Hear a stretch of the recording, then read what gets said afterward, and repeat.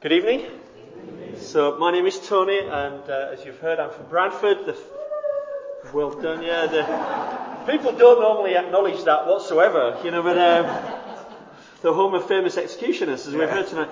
So I've been with the Association of Evangelists now for coming up 2 years this August, and like all the other guys, involved in all kinds of evangelistic activities. But my main interest is trying to help Christians reach out to people in cults, particularly the JWs and the Mormons, because they're the guys that we tend to meet.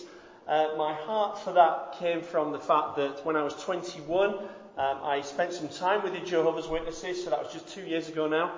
And it's not funny. So I spent a short time with them. I spent about 4 years with them, believing I had the truth. And that's just remained with me, a heart for people lost in these groups. We know where to share the gospel with people, and we think particularly people who are uninformed. But I think, what about those guys who are misinformed? Those guys who've been searching for truth, maybe searching for Jesus, and then ended up in one of these groups. So I like to just share about how we might engage them rather than pretend we're not in when they're knocking our doors. Great stuff. Like none of these guys do that. No, of course. Obviously.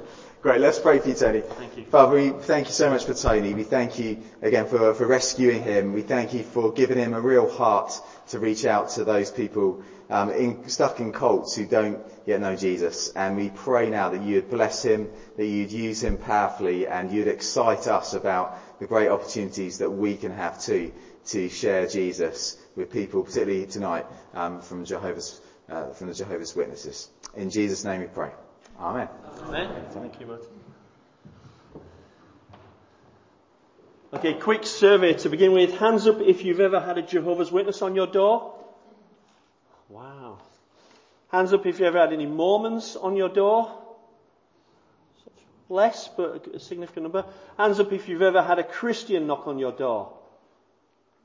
Oh, a couple of people. Yeah.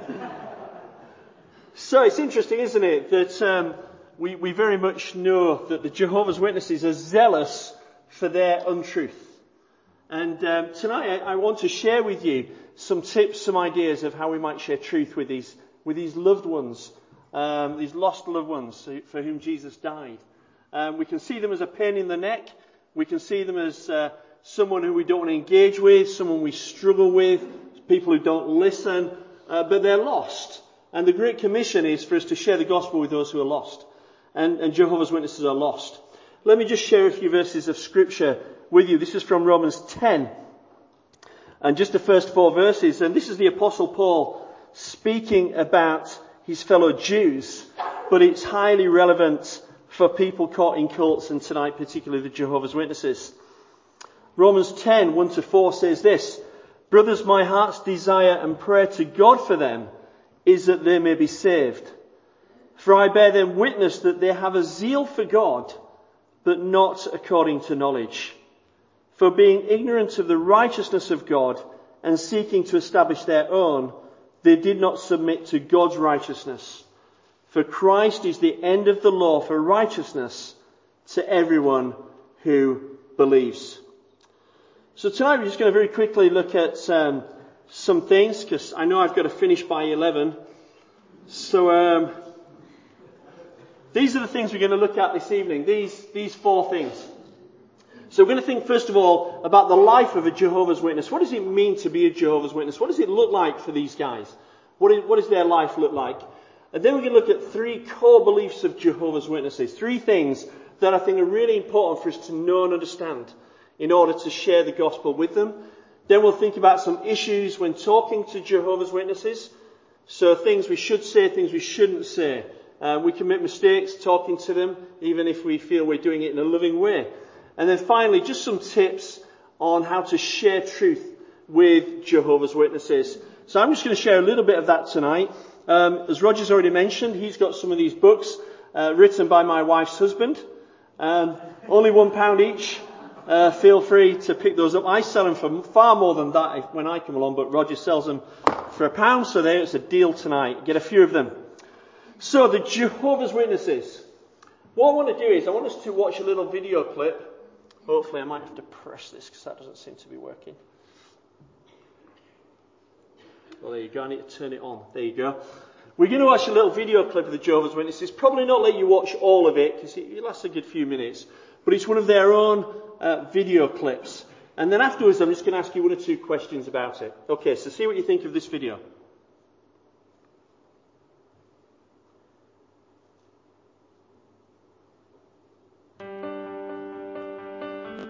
The city is hosting a golf championship, and we are so excited to reach out to all of these international visitors. This was the first time in Charlotte that we had such a major sporting event. People would be coming from some 60 countries. A total of some 200,000 were expected. And so when the branch contacted us and said this was a special public witnessing initiative, we knew that we wanted to do our very best to reach as many of those people as possible. It was about advertising JW.org, Jehovah and the Kingdom. And so we were looking at what would give the greatest visibility to the cart and our effort. The branch office was very, very supportive. They gave us good direction. They put us in touch with brothers that have been involved in organizing a public witnessing initiative for another large sports event. And they provided us with so much insight from their experience. This was the first time that some 5 circuits, 75 congregations, multiple language groups got a chance to work on one project together. We ended up with 48 locations and some 1,400 publishers trained to man these locations. We were running shifts from 6 in the morning until 8 at night. Organization and scheduling was the key, and they did it beautifully.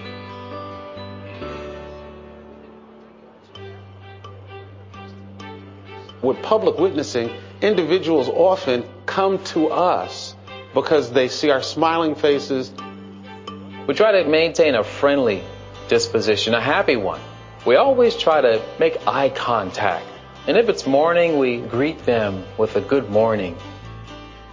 One sister said that she smiled people over to the cart. And that's really what a smile can do. They're looking for something to make them happy, to enjoy life, and you represent that just by smiling. When they see a topic that catches their attention, internally they're asking themselves these questions. If they really want to find the answers, they'll come over. You can see as cars pass by that they're taking note of our presence. And it's a witness of itself. We've had individuals stop their cars and wave us over to bring the literature to them. They might just turn briefly, but they'll see the cart. They'll see JW.org.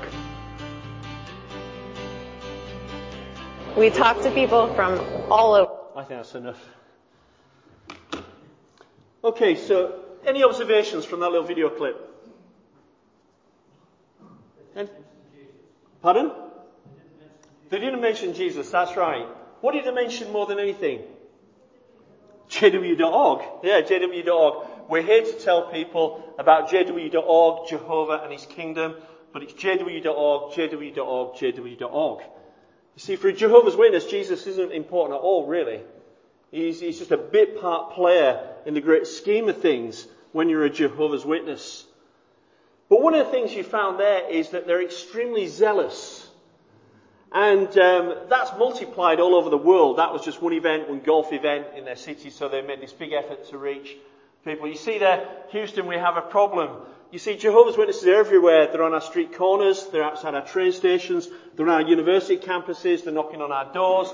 They just seem to be everywhere. And I want us to think about why that is tonight. Why is it that they're so zealous? What is it that drives them? What is it that makes them spend all that time in the open air? Come rain or shine, they're out and about. It doesn't put them off. And it always challenges me when I see them. You know, it's really sort of miserable day outside. And I'm thinking, I just want to stay in bed. And I get up and go out in my car and I see these JWs knocking on doors. It just doesn't stop them. But why is that? The reality is that JWs are indeed everywhere. And you can see the carts that they utilise. People have sent me pictures on the beach, on the doors. They're in Africa and all other countries. Rio Olympic Games there with all their carts. They've got Oxford Circus in London, train stations, airports. They are literally everywhere. Now they're zealous for what they believe to be true for two reasons. One is that they believe it to be true. They actually believe, when they knock on your door, they believe they are sharing with you life-saving information. They really believe it. They're not lying to you. They're not like, let's just go and con someone today. They believe what they have is the truth. They call it the truth. And they want to share that with you. But a secondary reason as well, which is again a great driver in their enthusiasm, is their need to please God, who they call Jehovah, because they have no assurance. So for them, it's all about putting in the work and the effort and the hours and pleasing the elders at the congregation and those above them in branch offices and sending in their timesheets. We're going to think about that in a moment, in order to show themselves and prove themselves worthy. So Jehovah's Witnesses are extremely busy people. They're extremely active in many, many ways. Now, I don't know what you do when you see the Jehovah's Witnesses on your street or you see them walking down your path. If you do any of these things, I want to rebuke you in the name of Jesus. If you hide, if you open the door and say, get lost, and slam the door in the face, if you say, I've got my own religion, and then I don't want to talk to you, just go away. If you set the dog on them, if you pull a gun on them, or whatever it might be, if you're doing any of those things, that's wrong. It's wrong, wrong, wrong. You see, what we have when these guys are on our doorstep is a gospel opportunity. And you might not feel you're equipped to deal with them. You might have some theological sort of reason, which I'm happy to discuss with you afterwards if you want, to why you think you shouldn't engage with them. But the reality is, there's a gospel opportunity on your doorstep. And if you aren't going to tell them the truth, who is? Who is going to tell them? You know, I've come across countless ex-JWs, some who are now Christians, and the thing that they say, a constant thing that they say is, I met loads of Christians when I were with the JWs, and none of them actually shared the gospel with me. In fact, they were nasty towards me. And then, especially if somebody's in the Jehovah's Witnesses and they come out and find Christ, and they become a Christian, they're like, why didn't nobody tell me? Why didn't no one share this with me? Now, it might be that some people do share with them, and it just doesn't go in, because of the cult mindset. That might be the reality. But for them, they just don't feel that Christians are concerned about them. And they're not too concerned about us either. Because the moment you say you're a Christian, they don't want to engage with you as much as if you're just a normal householder with no beliefs. They don't really want to get into a fight, into an engaging discussion with you. All these guys there on the carts, they're smiling away and saying, a smile brought people to us. Most of the time, they're not even anywhere near their carts. They're over here drinking coffee and the cart's over there somewhere. And they're not smiling at anybody. They don't really want to talk to anybody. They don't want to talk to anybody that's going to engage them in a Bible discussion, generally speaking. So I want us to think tonight about how can we get them to discuss things with us? How can we say things to them that will engage them? Let's think about the life of a Jehovah's Witness. Well, first of all, they go door to door. We know that. They believe that is in the Bible. And it does say in the book of Acts that the disciples went from door to door, from house to house. And so they believe that's a command, that they should do that. And so they go door to door. They call that publishing, because they're publishing the good news. And they can spend many hours doing that. The new thing that's just come on board in the last however many years is the carts. That also counts as publishing or witnessing. Now, I can remember when I was with the Witnesses, a long time ago now, but I'm sure it's the same today. You know, even in these witnesses' heads, which would you rather do? Go knock on people's doors and pester them, or stand at a cart and drink a cup of coffee? I think I know, you see, because they don't like, many of them don't like knocking on doors either. It's hard work. If you've done door knocking as a Christian, it's hard work.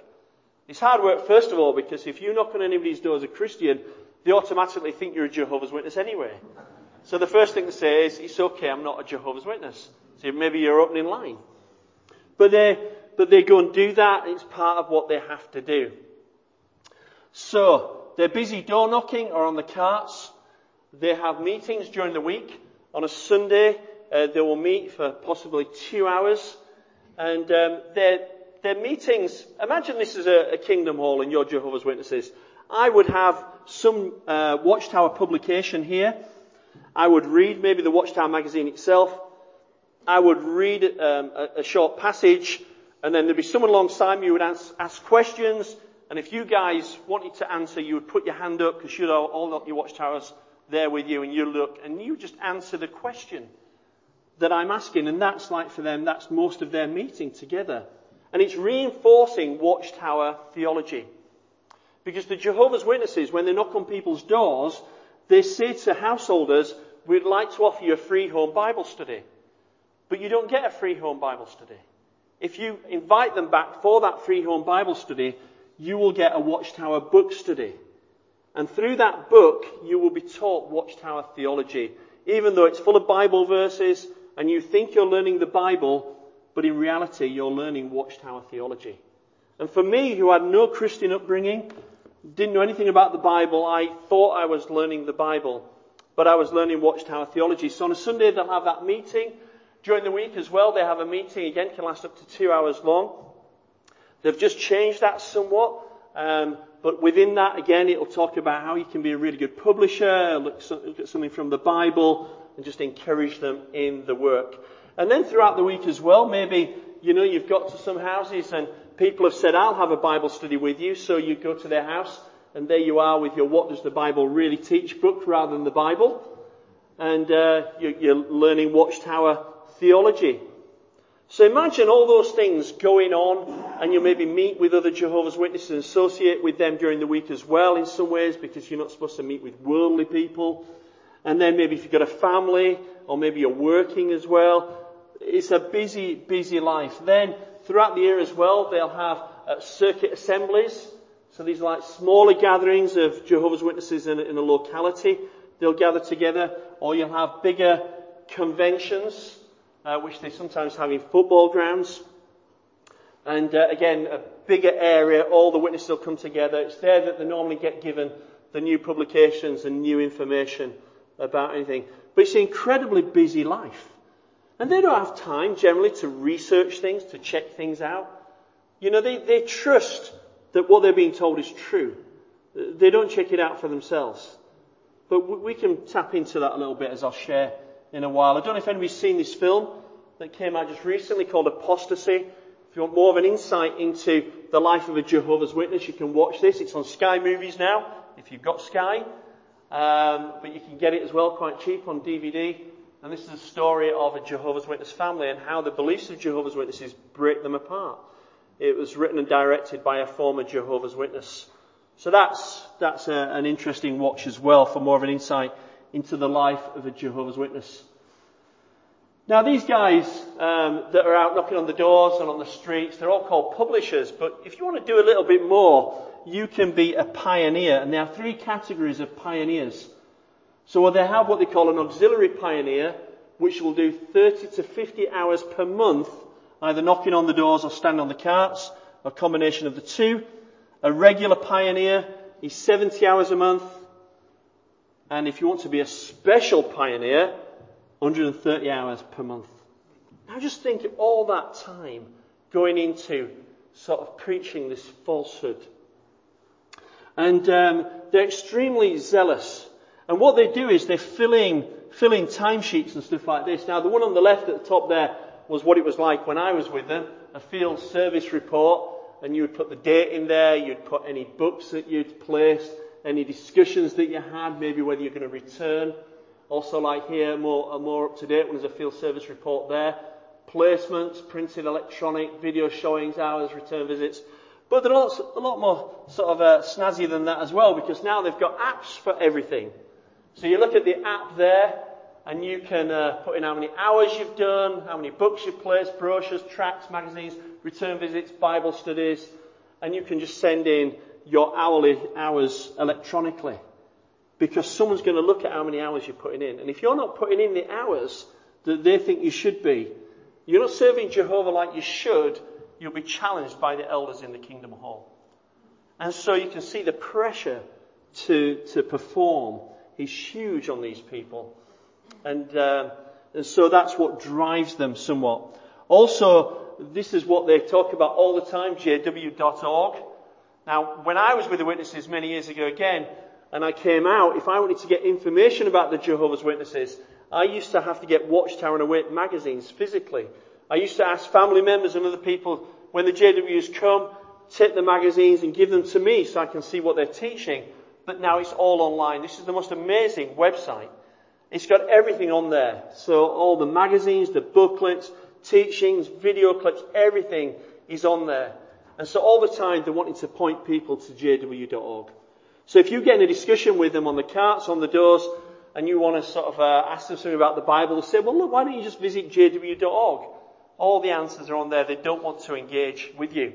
Something else that they're becoming extremely zealous about as well is learning other languages. So they have their own app, JW Language. And there you can see that they learn how to greet and introduce and what they say after greeting and presenting a topic and books of the Bible, all these in different languages. You can download that yourself and teach yourself a language if you want, but just don't teach their gospel, of course. But they're extremely zealous. I was in Cambridge last year, and I went to pick my son up from Cambridge. I came out of the train station, and there were the JWs with their carts. So I went over to have a talk with them. Lots of stuff in Chinese there, lots of Chinese visitors around. And I was speaking to this young man, trying to share the gospel with him. And a group of Chinese people came up, started looking at the literature, and he excused himself from the discussion with me, and then he began to speak to them in their language. I was blown away. And he just said, and then he just reverted back to me. He could speak both Chinese and Yorkshire. That was amazing. And so it just showed me again that these guys are zealous. We have a Chinese congregation meet in our church every Sunday afternoon. And I remember a couple of years ago, somebody came to have a word with me and said, can you chat to this lady? The JWs have been pestering her. And when she came to the country, she couldn't speak any English.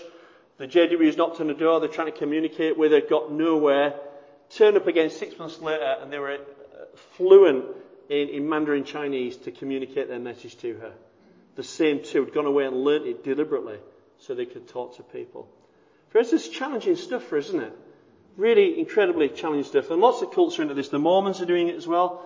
They're learning different languages in order to share the gospel with various people. Here's a chart just showing how the Jehovah's Witnesses see things. So in their head, Jehovah God is the only true God and the only one who should be worshipped. Under him is Jesus Christ. We're going to come back to Jesus in a moment, tell you more about what they believe about him, but they see him as what they call the head of the Christian congregation. Underneath Jesus, you have the governing body. We'll come back to that in a moment as well. And then you have elders in congregations, and then you have ministerial servants, like deacons who serve in the church. In between the governing body and the elders are people like circuit overseers who travel around and visit different congregations. But that's basically, it's all sort of set now. So Jehovah God, Jesus up there, Jesus might as well not be there in reality. Jehovah God speaks to the governing body, and the governing body then gives out the information to the rest of the Jehovah's Witnesses. And there at the bottom again, around 15 to 20 congregations make up a circuit, and a circuit will be periodically visited by a circuit overseer. So Jehovah's Witnesses are incredibly busy with all this stuff and believing all this stuff. And they don't have time to research things. They don't really want to listen to anybody else. They believe they have the truth. And I want to tell you why that is the case. 3 core beliefs of Jehovah's Witnesses. Here's the first one. That there is a group called the governing body. Now that's the Watchtower headquarters, or it was until in recent years they've moved to somewhere else, but that was an iconic thing in New York. They moved just outside New York now to a place called Warwick, and that's their new headquarters there. They're a wealthy organisation. They have lots of money. They've got millions and millions and millions of dollars for that property in New York. And there in those headquarters, amongst all the staff, resides what they call the governing body. And these guys, actually 8 of them now, not 7 in the picture there, these 8 guys, they believe, have been appointed by Jehovah to speak on his behalf. And in the mind of a Jehovah's Witness, God only speaks through these people, no one else. So they don't want to listen to us. What have we got to say to them? We can't understand the Bible. We need someone to help us understand the Bible. That's the governing body. That's their job. And so these guys, these 8 guys, are the most important people to Jehovah's Witnesses. But you ask the Jehovah's Witnesses to give you their names, they may know one or two, perhaps three. Be an interesting thing. Say that to them. You don't have to know the names. Or if you want to know the names, I can give you the names. But all you need to do is just say, so this governing body, you believe they're appointed by Jehovah and they're really important. Yeah, well, what's their names? And see how many they can name. It's interesting, these faceless people are leading this organisation. But they're bought into this idea of the Jehovah's Witnesses. In Matthew 24, verses 45 to 47, in their Bible, which is called the New World Translation, it says this: "Who really is the faithful and discreet slave whom his master appointed over his domestics to give them their food at the proper time? Happy is that slave if his master on coming finds him doing so. Truly I say to you, he will appoint him over all his belongings." So in the mind of a Jehovah's Witness, this governing body is that faithful and discreet slave that's mentioned in the Bible. They are the faithful and discreet slave class. Now what's happened throughout Jehovah's Witness history is there's always been maybe one leader, a president like Charles Taze Russell, who founded the Witnesses. He was that faithful and discreet slave, and then it passed on to individuals, and then in the 1990s it passed on to this collective group, but they believe they're the faithful and discreet slave. So they're the ones that God's appointed over the domestics, giving them their food or their teaching at the proper time. So that's in their heads. That's the first stumbling block that we have with Jehovah's Witnesses. So if we're not listening to them, we're not Christians. If we're not listening to them, we can't understand the Bible. If we're not listening to them, we've got nothing to offer them. Because they're sold on this idea that the governing body alone speak for God. Just look at the power that the governing body wields, the faithful and discreet slave. This is from Watchtower 1973, still believed today. Yes, we should be deeply appreciative of all the fine spiritual food that the faithful and discreet slave class has been providing through the Watchtower now for 94 years. So that takes you back to 1879 when Charles Russell began the Watchtower magazine. So this faithful and discreet slave, they give us spiritual food. We should be deeply appreciative of everything these guys do for us. Really? We need to obey the faithful and discreet slave to have Jehovah's approval. So what does that tell you? You know, if you're not obeying these guys, then you're disobeying Jehovah. If you're not obeying these guys, then you have no relationship to Jehovah and cannot be saved. So this is how cults operate, isn't it? That they have an individual or a group of people who they believe speak for God. And they give their lives to this cause and to these people. If you watch the film Apostasy, you'll see the devastation that causes in that one family. Since Jehovah God and Jesus Christ completely trust the faithful and discreet slave, where's the Bible verse for that, by the way? Should we not do the same? So right from the beginning, as you're learning about Jehovah's Witnesses, Jehovah has appointed these guys, this governing body, to speak for him. They'll say in Acts 15, you know, Paul and others went to the church in Jerusalem. The church in Jerusalem at that time was the governing body. That's what they said. They'll use that term. And so like now, we need to refer to the governing body and ask them what we should do. So that's what they believe. So that's a problem we have right from the off. And these guys on the governing body decide what the Jehovah's Witnesses believe, decide what's on jw.org. And so they push jw.org like nobody's business. And so you can see there, look at those shoes. How beautiful are the feet of those who declare good news of good things. jw.org. Seriously? So it's all about, for Jehovah's Witness, it's all about the organisation. It's all about jw.org, the Watchtower Society. They're the only ones speaking truth in the world today.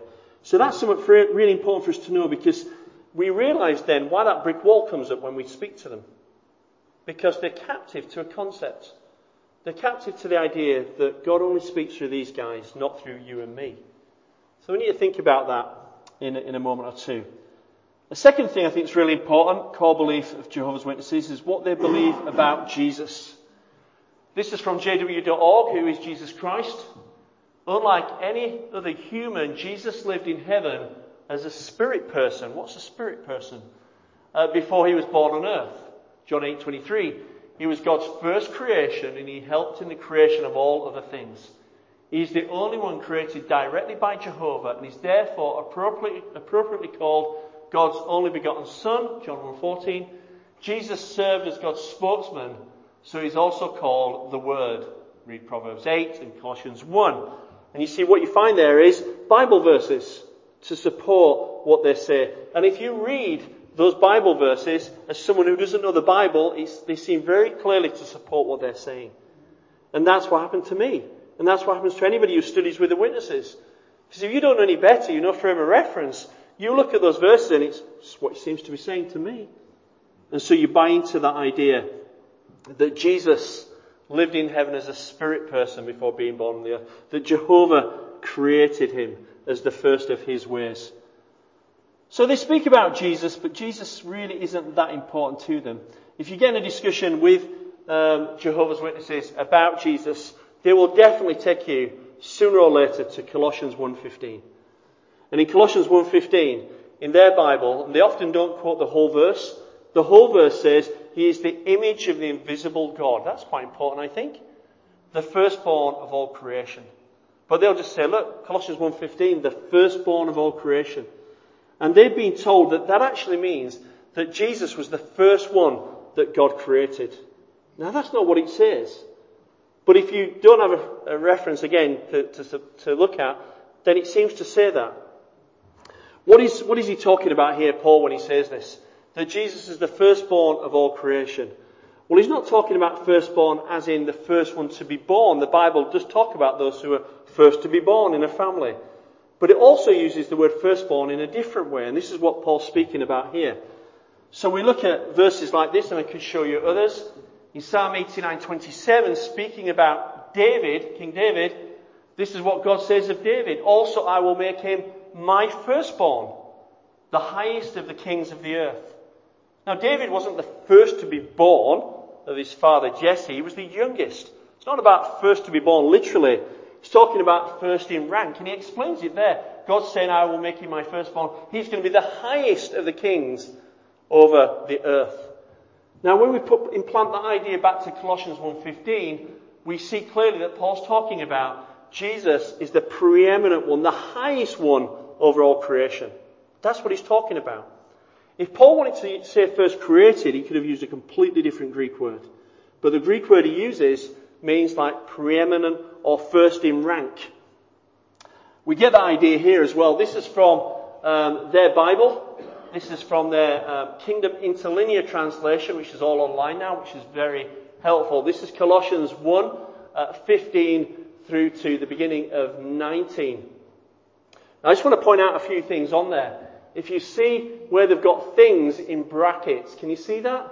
Verse 15 and verse 16, because in him it was created the all things. And then it's got the things again underneath their things in brackets, which is fair enough. That's not a problem. But what they do is, the Jehovah's Witnesses, when they then bring out their New World Translation and they put it in there, it says this.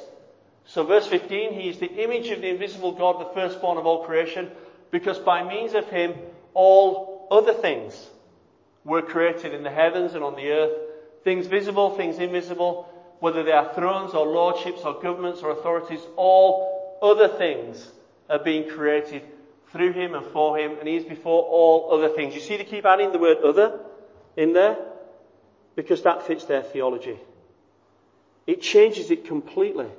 And what you can do with the Jehovah's Witnesses is you can say, well look, let me read what Colossians 1, or you read what Colossians 1:15 to 19 says there, and read it, and then if you say, can you look at it in the Greek, in your Kingdom Interlinear translation, you can show them the word other's not there. So you say, why is it not there? Why have you added another word into the text that's not there? And it's to change the meaning of it. You see, because Jesus is the firstborn of all creation. Why? What does Paul say? He's the image of the invisible God, the firstborn of all creation, because by means of him all things were created. Jesus is the preeminent one. He's the highest because he created all things. That's what Paul's saying. And so we know what firstborn of all creation means because of the context. But they've added the word other in there, and they'll try and get away with that, and they'll say, well, look, actually it makes it clearer. Well, no, it doesn't make it clearer, does it? It makes it more obscure. I often use stupid things with them. I may have put this in the book, I don't know, I can't remember. I've slept since I wrote it. But I often say things like, it makes a massive difference. Imagine I began a new job this week, and it said in my contract, Tony, you shall work every day this week for £1,000, and when I get home I add the word other in. Tony, you work every other day this week for £1,000. Does it make a difference? Of course it makes a difference. I've changed its meaning completely. And that's what they've done here, because what they do in their own Bible, the New World Translation, is to try and remove as much as they can of the deity of the Lord Jesus Christ. They don't want their people to find that Jesus actually is God. And so they hide it and remove it. And then they're told, I'm telling you far more than I wanted to tell you tonight about this, I need to move on. Then they're told that their Bible is the most accurate translation available today. Well, who translated this amazing Bible that's the most accurate in the world today? Oh, we don't know. We don't know. We're not told because no glory wants to go to them. And I'm like, if I'd have translated this Bible, I wouldn't tell it to be my name either. Because you've changed it completely. So they don't know who translated it, but it's the most accurate one in the world. And why do they believe it? Because the governing body promote it. And so there you go with these guys. So that's the Jesus. I did some fancy stuff there. I forgot about that. Let's just have a quick look at the Watchtower Jesus then. So first of all, the Watchtower Jesus didn't exist. He's not eternally God. He's not eternal. He didn't exist. Then he was created as a spirit person, whatever that is. Now they believe, which they've gone very quiet on in these days for some reason, that Jesus is the Archangel Michael, and that's who existed with Jehovah in the beginning. But he was a spirit person. So he didn't exist. Then he was a spirit person. And then at his birth to Mary, he became the man Jesus. And this spirit person, Michael the Archangel, just vanished off the scene. Just gone. Jehovah got rid of him. So then he's a man. And then he only became Christ or the Messiah at his baptism, not before. Even though the Gospels tell us that born in the city of David today is Christ the Lord, his Messiah at birth. But no, for these guys, just at his baptism. Then, when he died, not on a cross for Jehovah's Witnesses, it's an upright pole they call a torture stake. Then, he became non-existent for 3 days and 3 nights. See, because Jesus was just a man. And when you die, they don't believe we have a soul. When we die, we're just non-existent. So Jesus was non-existent for 3 days and 3 nights. And then Jehovah, they'll say resurrected, but it's literally recreated because he didn't exist. Recreated from his memory. Jesus, or was he Jesus, or was he the spirit person called the Archangel Michael, who they now believe is in heaven with Jehovah again. So here's a puzzled face for you that you've all got at the moment. And then here's a verse that doesn't seem to make sense in light of all that I've just told you. Jesus the same yesterday, today, and forever. Is this the biblical Jesus? It's not the biblical Jesus, is it? He didn't exist, then he was a spirit person, then he was just a man, then he became the Christ, then he was non-existent, and now he's the Archangel Michael again. Is that the biblical testimony of the Lord Jesus Christ? But they believe this, not because the Bible teaches it, but because the governing body have told them it's true. You see the difference? They'll say, we only follow what the Bible teaches. They'll have supporting verses for some of this stuff, not all of it, but they don't need to have, because ultimately they are beholden to the governing body. And that's the reality. So 3 core beliefs, governing body, Jesus. Let's just have a quick think as well about salvation to a Jehovah's Witness. Jehovah's Witnesses have no assurance whatsoever. So if you tell them you're saved, they don't believe you. They think you're arrogant, presumptuous. How could you possibly know you're saved? You see, because if you've got to work for your salvation, if you've got to work to please Jehovah, how could you ever know you've done enough? You don't know. So for us to say, well, look, I'm saved. I know I'm going to heaven. They'd be like, no, you're not. But let's just think about what they believe about heaven and paradise earth. They have a twofold salvation. They have a small group, a number of 144,000, they believe, will be in heaven. And everyone else will be on paradise earth.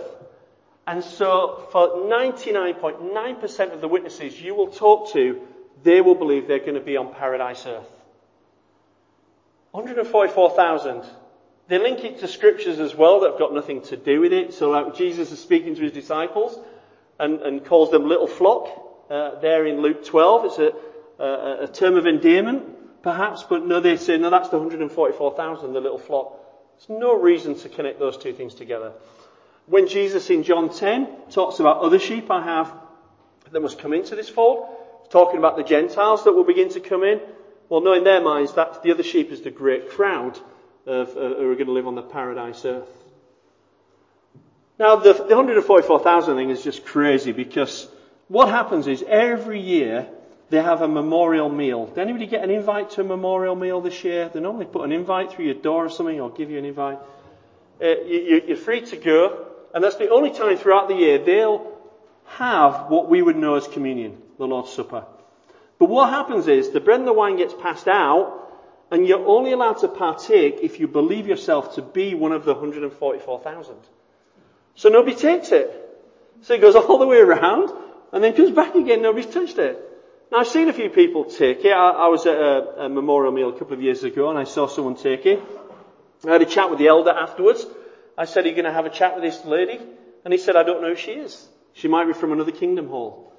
And I said, well, how many is it? It should be full by now, surely. They have an annual book, a yearbook, and it records how many people have partaken of the memorial meal every year. And in recent years, it's gone up to like 15, 16,000. Well, when it was 12,000 or less, you only need 12 years of 12,000 to get 144,000.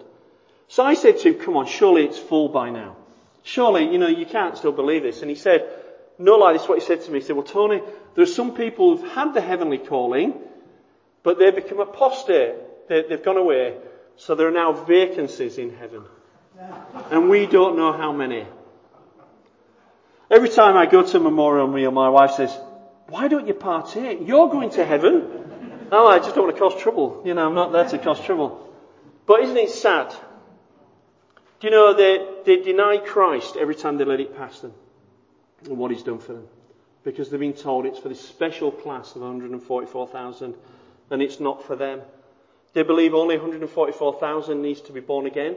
So most witnesses you meet don't believe they need to be born again.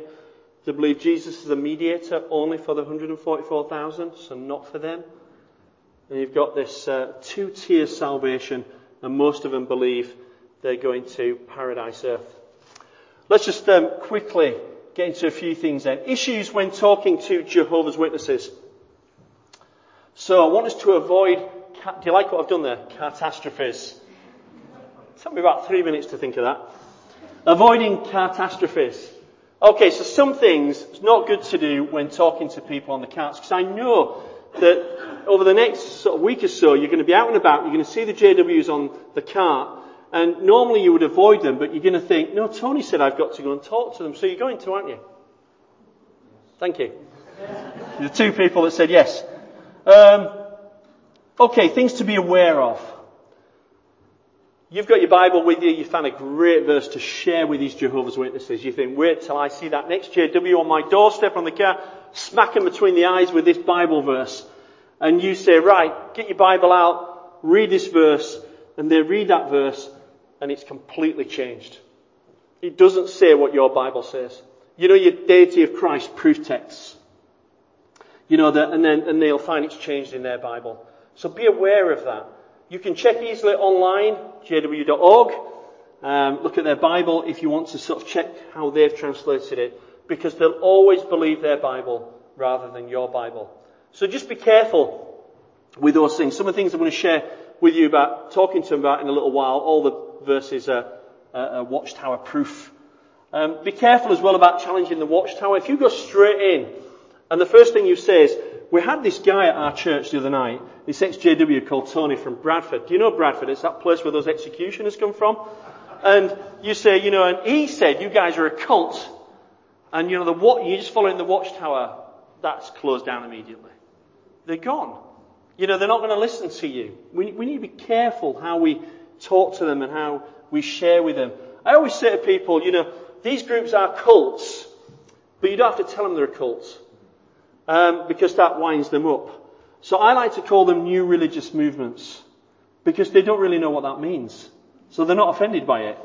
Just say, you guys, you're a new religious movement, aren't you? And they'll be like, yeah, I suppose we are. And in your head you're thinking, cult. You're a cult. Okay, don't call them a cult. There you go, I just said that. That tends to wind them up. Be careful with Christian terminology as well, because what we mean by a word, they might not mean the same by a different understanding. So you've got to be careful with that. It's particularly tricky with Mormons more than JWs, this stuff, because Mormons tend to agree with everything you say, because you use all the same words, but they mean something completely different by it. But just be careful with that with JWs as well. Some of the words we use, they might say, yeah, I believe that, but they might actually mean something different by it. And be careful of this as well. They will very quickly change the discussion if you're getting somewhere with them. You know, I'm often talking to JWs, and you feel like you're getting somewhere, you're having a good discussion, and they'll just jump in with, well, I bet you celebrate Christmas though, don't you? What's that got to do with anything? You've just been talking about, Jesus being God in John's Gospel. Or you celebrate birthdays, or you go to war. I bet you voted last week, didn't you? We don't vote. And all this kind of stuff. Bet you have paid clergy. Down these sort of rabbit holes will try and take you, and don't go for that. Stay on target. Stay on target. Just say, well, I'm happy to talk to you about those things in a moment, but let's just talk about this for a minute. And stay on target. So what are some of the things you can say to Jehovah's Witnesses? Well, I want us to just consider this first of all, just before I share 4 things that we can say. In order to share with anybody, we need to have a love for lost people. We need to love these people. And we need to realise that without Christ, they're going to hell. That's a big motivator for us, isn't it? When you think, well, I don't want to share the gospel with anybody, it scares me or anything. If you think, well, do I actually believe what the Bible says? That these guys are lost without Christ. They're going to hell. We need to have a love for them. We don't want to see them lost. We don't want to see them going to hell. So a love for lost people. We need to pray for lost people as well. Prayer. This is spiritual warfare. It really, really is. Any engagement in evangelism is spiritual warfare anyway. The enemy doesn't want you to get anywhere with these guys. He doesn't want their eyes opening up or their hearts warming to what you're saying. So we need to pray. And if you meet in JWs, if you meet them, try and get their names so you can pray for them afterwards and have others pray for them.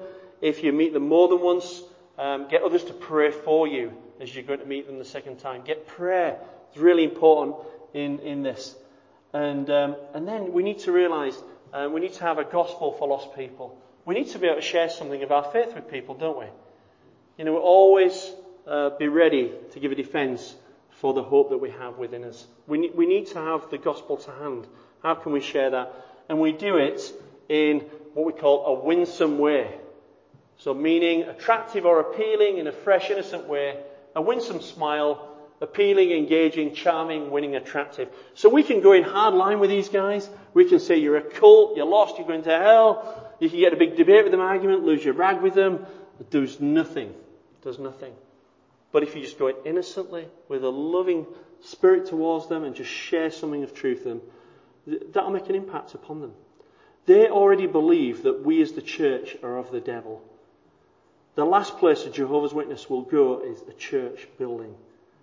They believe that when Armageddon comes, the final war, the first fireballs from heaven are going to hit churches. They're so anti-church. They think we're corrupt, we're pagan, the devil leads us, all this kind of stuff.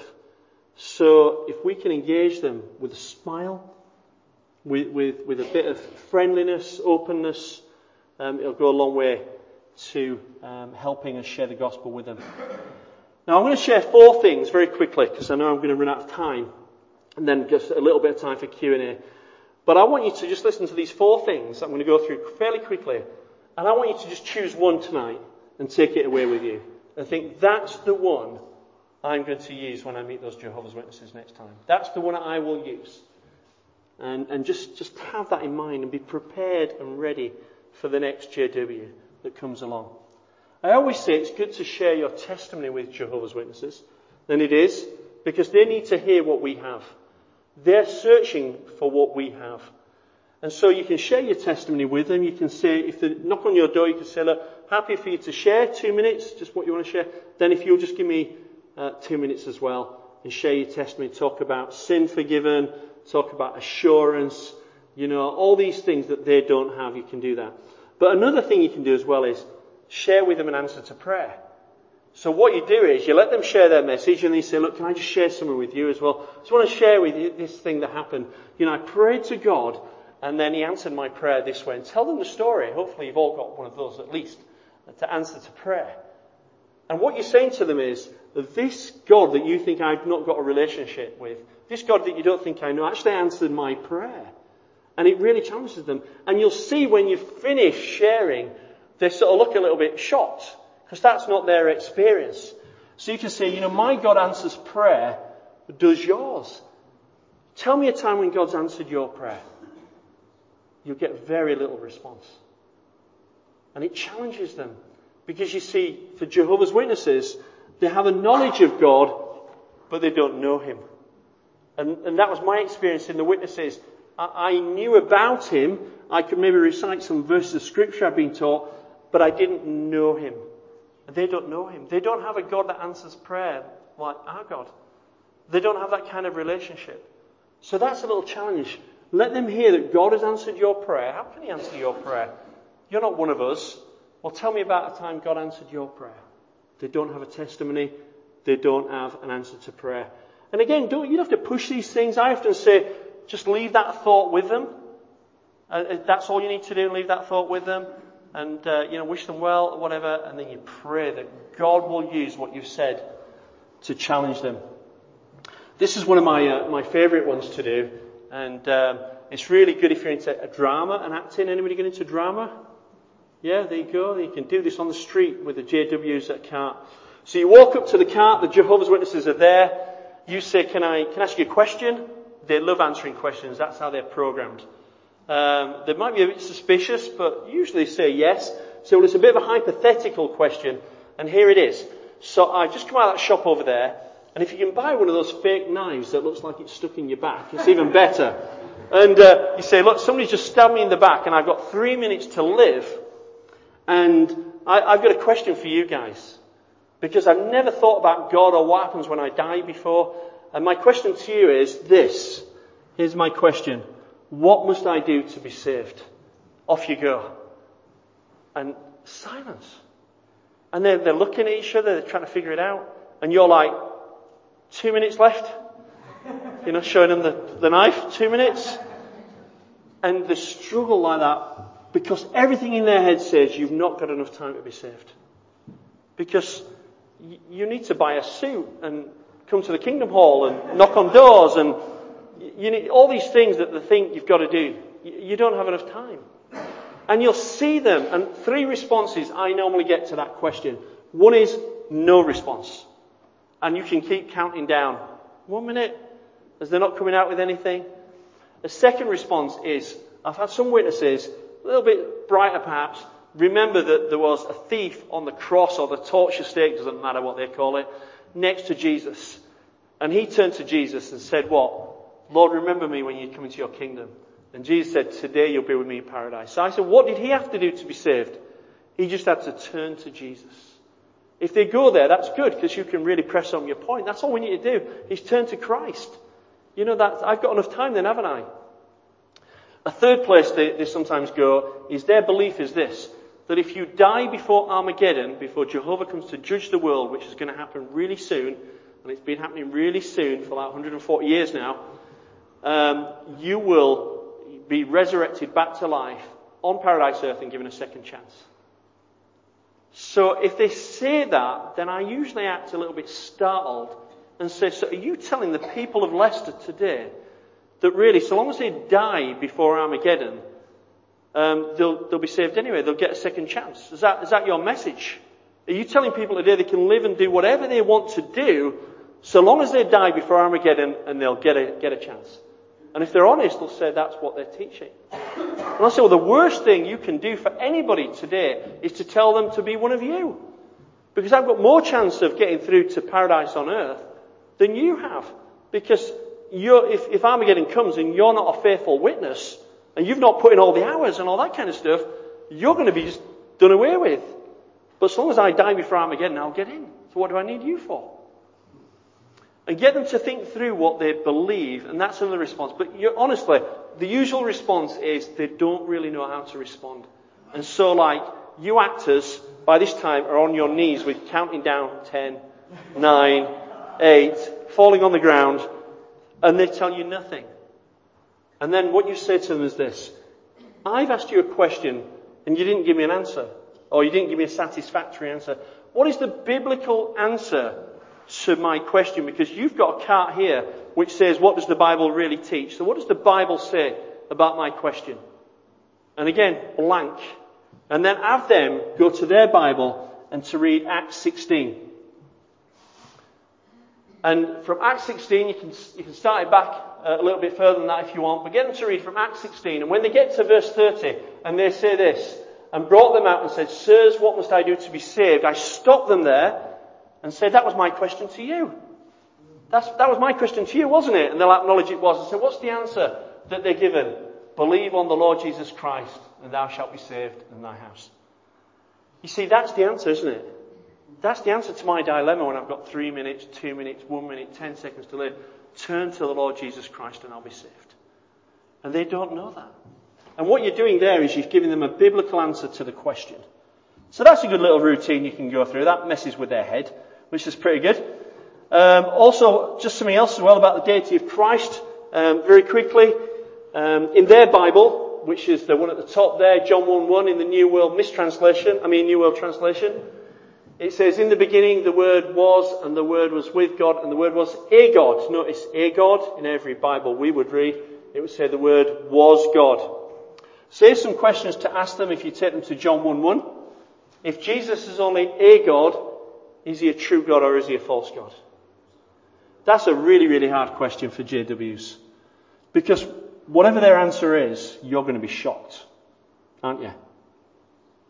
Well, 3 of you are. The actors amongst you. Because if they say Jesus is a true God, which is what they tend to do if they don't think about it really, then you act really shocked. What, you believe in 2 true gods? Does the Bible say there are 2 true gods? And they very quickly backtrack. There's only one true God. If they say Jesus is a false God, you act shocked again. What, you believe Jesus is a false God? And they backtrack again. They think, well, I can't say he's a false God either. So what kind of God is he?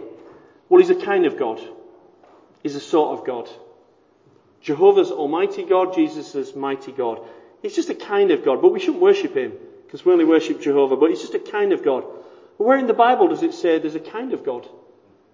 There's one true God, all other gods are false. That's the biblical revelation.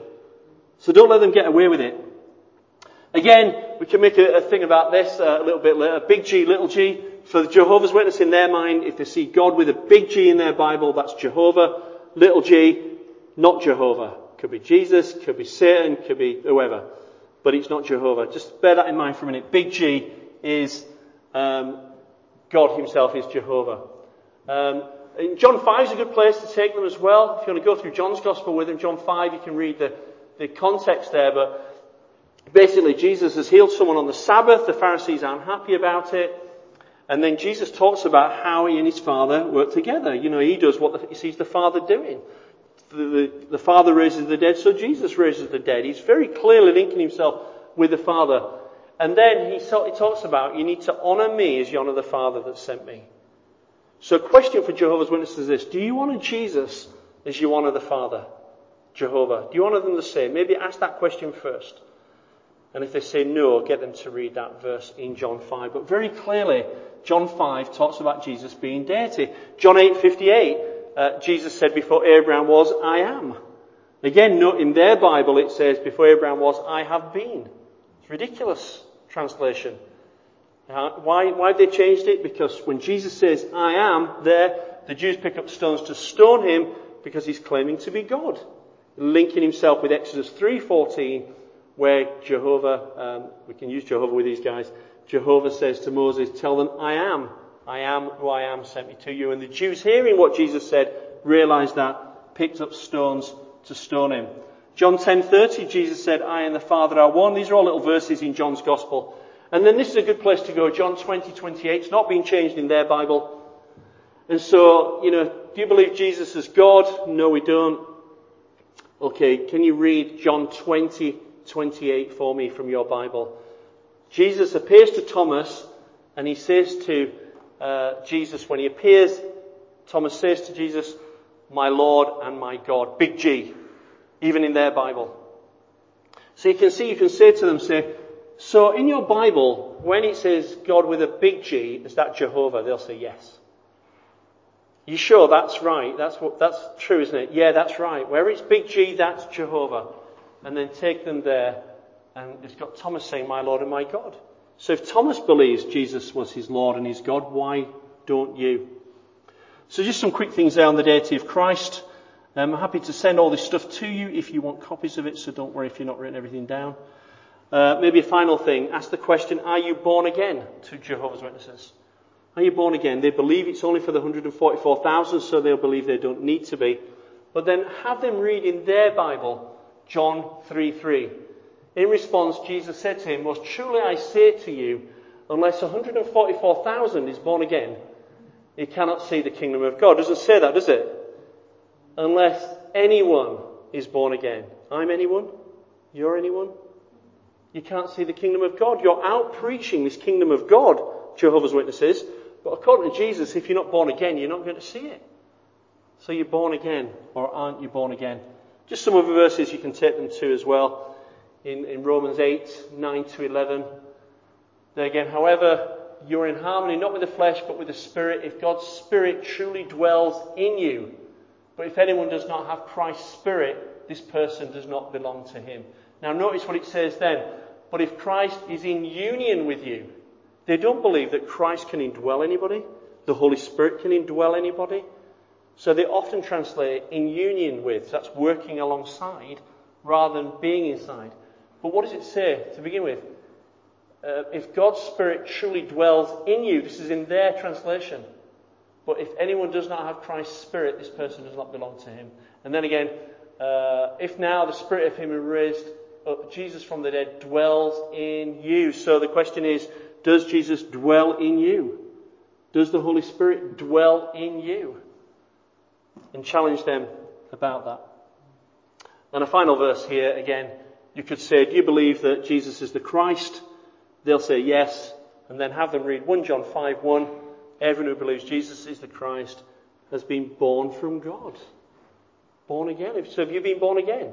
Well, no, I haven't. Well, you don't believe Jesus is the Christ then. So all these things are challenging to Jehovah's Witnesses. Let me just show you a final thing very quickly. Very, very quickly. Promise. Speaking to Jehovah's Witnesses, a bit like a boxing match. So what I've discovered as well is that it's good to talk to Jehovah's Witnesses in a certain way. You could go straight in with a knockout punch. You could think, I've got a great scripture for them, I've got something to show them, I'm just going to punch them with it. It doesn't work. So what you have to do is, like a skilled or smart boxer, you jab first. You soften them up. So you're jabbing, and then you're going to try and knock them out. And it's better to do it that way around. I don't mean literally, by the way. Knock them out. So this is a jab, isn't it? This is a little jab, gentle jab. Do you believe the Bible to be God's Word? They'll say yes.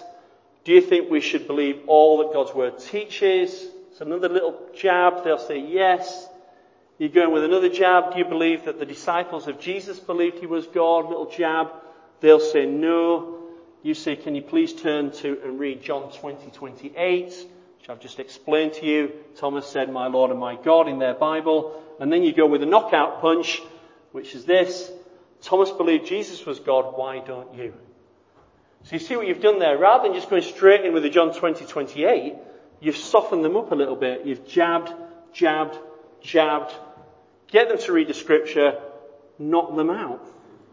Because now they're in a place where they're disagreeing with the Word of God. Not with me, but with the Word of God. Let me just show you another one of those very quickly. I've got a number of these I can send you if you're interested. Do you believe the Bible to be God's Word? Yes. Where will all the Old Testament believers be in the future? They believe they're going to be on the earth. So you believe that Abraham, Isaac and Jacob will live on the earth and not be in heaven? Is that what the Bible teaches? They'll say yes. Please turn to and read Matthew 8:11, where it talks about Abraham, Isaac and Jacob reclining in heaven, at tables in heaven. So then the question comes in again, the knockout punch. The Bible teaches that Abraham, Isaac and Jacob will be in heaven. Why do you disagree with the Bible?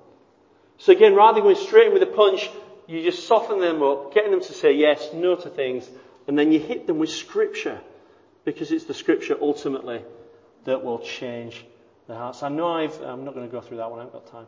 I know I've said a lot tonight and rushed through quite a lot of things. I'll happily send you some notes from that if you want. If you've got any questions that you want to ask about anything I've said or anything I haven't covered particularly. I realised I've rushed through a lot of stuff. I've covered it all so well. There's a gentleman here. Oh, sorry. One question about the situation is, are the Jehovah's Witnesses split like the Christian church is split in so many ways? No, not really. You will have individuals, maybe even little tiny groups, splinter groups, who maybe have lost faith in, say, the governing body, but still believe all that it teaches. So I do know some people like that, but generally speaking, they're very much one. So the good news about that as well is they see that as a strength. Because they'll say to us, well, look, Tony, I knocked on a Christian's door yesterday, and I asked them what they think about same-sex marriage, and they told me it was okay. And God thinks it's all right. And then I come to your house today, and you're saying you're a Christian, and asked you the same question. You said it's completely wrong. But we all believe the same. You won't find us disagreeing, and they're right. But that's like cult mentality rather than, just unity in what the Bible actually teaches. And so, because you know that as well, once you know what a Jehovah's Witness's response is going to be and which verses they're going to take you to, they never catch you out. The Mormons take you all over the place. But the JWs, they stay on target. So like when I said, if you talk to a Jehovah's Witness about the deity of Christ, they will definitely take you to Colossians 1:15. Definitely. Every witness will do that. So once you know that, we're with them. But they're very much seeing themselves as united. Yeah, on most things. With indeed everything. Yeah. Anything else? Are you able to give just a brief description can you give a brief account of how it originated? Of how it began? Yeah. Yeah, sure. So the founder, Charles Taze Russell, he was brought up in a Christian household, a congregational church. When he got into his teens, he decided that he didn't like the idea of hellfire and began to sort of search into all kinds of Eastern religions, Oriental religions, stuff like that. He sort of lost his way in faith and everything, but he came across a guy who was from a group called the Second Adventists, who was often speaking about and preaching and setting dates for when Christ would return. And so he got involved with a guy called Nelson Barber, and this guy Nelson Barber sort of led him back into the Bible, and he too became a Bible student looking for the return of Christ.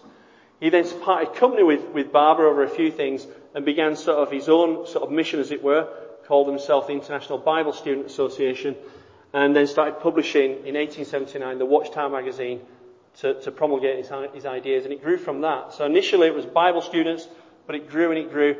But it was really maybe the second president, Judge Rutherford, in 1919, who took it on to be what it is today. Many of the things witnesses believe today and hold true today, Russell would have denied himself, I think. So a lot of stuff came through the second president. So they claim Russell as their founder, but they almost sort of distanced themselves a little bit from him as well. So that's how it began. Yeah. I keep looking at you. I forget there's someone here with a microphone. The governing body, are they elected till they die? And when one dies, how's the next one chosen? Yeah, so that's pretty much how it goes, yeah. So within the headquarters, they'll have people in other positions within the organisation. And they just elect from within, really. It's not a buddies club. They'll just choose who they want to come on board. They'll claim that they prayed about it and that God led them to that person. But it's often, one of the mates or something like that gets involved. Yeah. Do the elders at each individual kingdom hall, do they lead Bible studies then? Yeah. And pray from the actual Watchtower Bible, not just Watchtower publication? It's always with Watchtower publications. So they wouldn't just sit there with the Bible?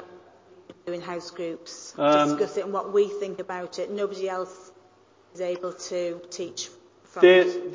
They may read the Bible, and obviously it's the New World Translation as well. They may read that without publications from time to time, but they're reading it already through Watchtower glasses. And so, everything they see, they're told what that means anyway. And so that's how they do it. But it's usually always with Watchtower publications in mind. Can I just ask one more? Are they not allowed to go to other churches or other religious buildings? No. Because my business partner is a Jehovah's Witness. She said she is allowed to if she wants to. She has not yet been to church. You see, that's what they say. Yeah. So this is what I'm. Yeah. People in cults will say, "I'm free to stay within the group. I'm free to leave." No, they're not. That's rubbish. They might be physically free, but they're mentally bound. And so they'll say, "I could go to church if I wanted." No, you wouldn't. You would never come into a church building, because if you did, you could be disfellowshipped for it. If the elders found out, disfellowshipping is where they kick you out, and everybody in the congregation then has nothing to do with you anymore, family members or anybody else. And so they would never come into a church building. I've never known a Jehovah's Witness come into a church building. So if anybody says, "I'm a JW and I went to this church building," they'll question how much of a JW they really are. But they're not supposed to. Sorry. What is their interpretation of Pentecost? And have they any concept of a Trinitarian God? They have no concept of a Trinitarian God. They believe the Trinity is pagan. They believe they sold the lie, which a lot of groups believe, and like Muslims do as well, is that the Trinity was a concept founded at the Council of Nicaea in the 4th century. They believe it's totally not biblical, so they have no idea of that. In terms of Pentecost, they're very much cessationists, no gifts today or anything. They were not speaking tongues or signs and wonders. They don't expect any of those things.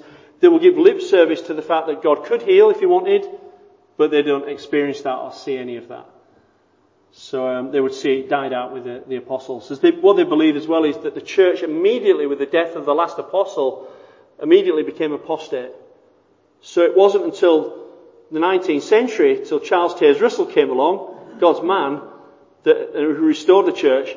There was just an apostate church before then. There's no real truth on the earth. People might have had glimpses of truth, so they might claim Luther was one of their own or something, or Wycliffe, but they didn't have the full truth. Only they have the full truth.